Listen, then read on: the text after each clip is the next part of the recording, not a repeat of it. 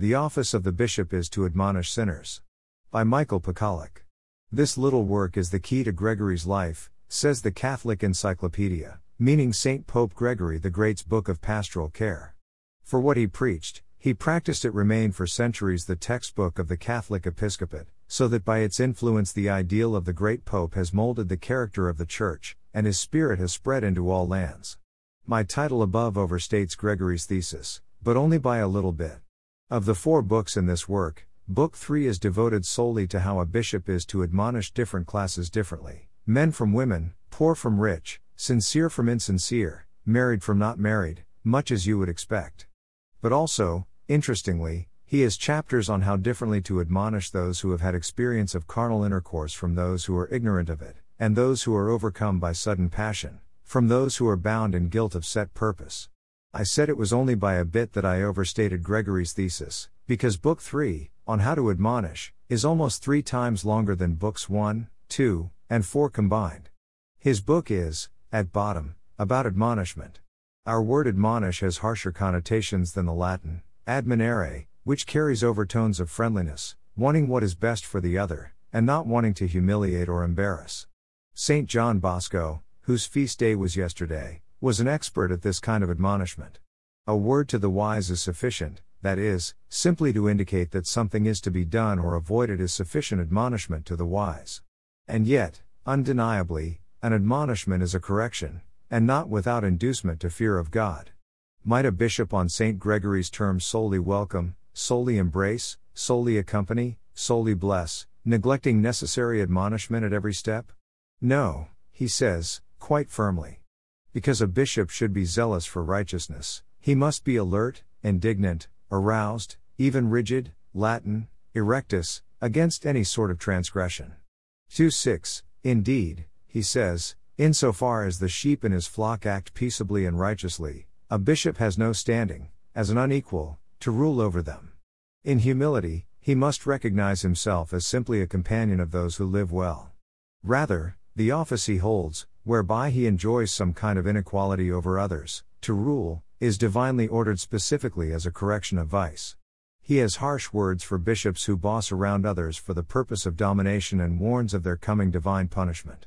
Matthew 24:48 ff. But an even more grievous delinquency, he says, is when, among perverse persons, equality is kept up more than discipline.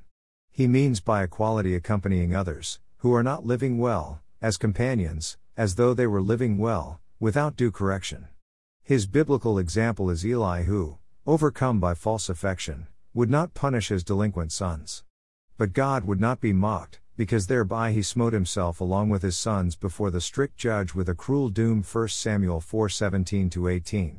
Yes, of course, a pastor must show not only zeal against a sin but also compassion, not only justice but also mercy. But attention to justice and correction come first, and the other things work as if by moderating and soothing.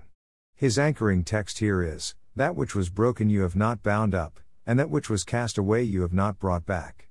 Ezekiel 34:4, to fail to correct a sin is to fail to bind up the fracture.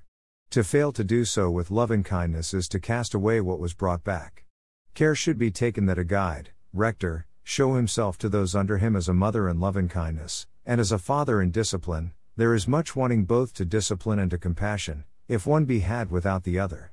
He gives a startling interpretation of the mercy showed by the Good Samaritan in the parable.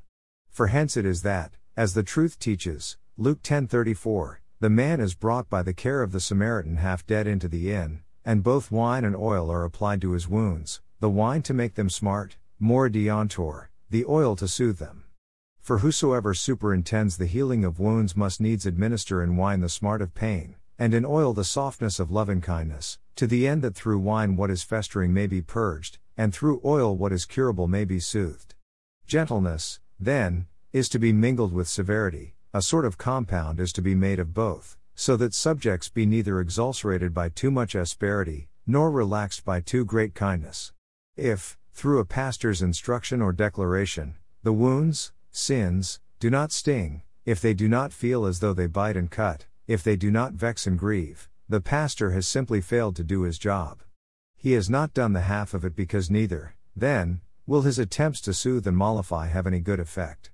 Hence David says, "Your rod and your staff, they have comforted me." Psalm 23:4, "For with a rod we are smitten, with a staff we are supported." In the Holy Mass, Scripture and homily should play more the role of reproof, while the Eucharist of comforting.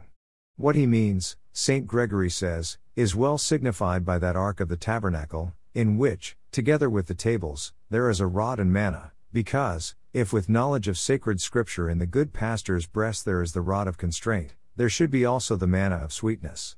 Do not be deceived, Gregory says, only in the supreme governance of God are justice and mercy so thoroughly intermingled that His mercy simply is His justice. Subordinate authorities such as bishops must attain to each separately, while combining them.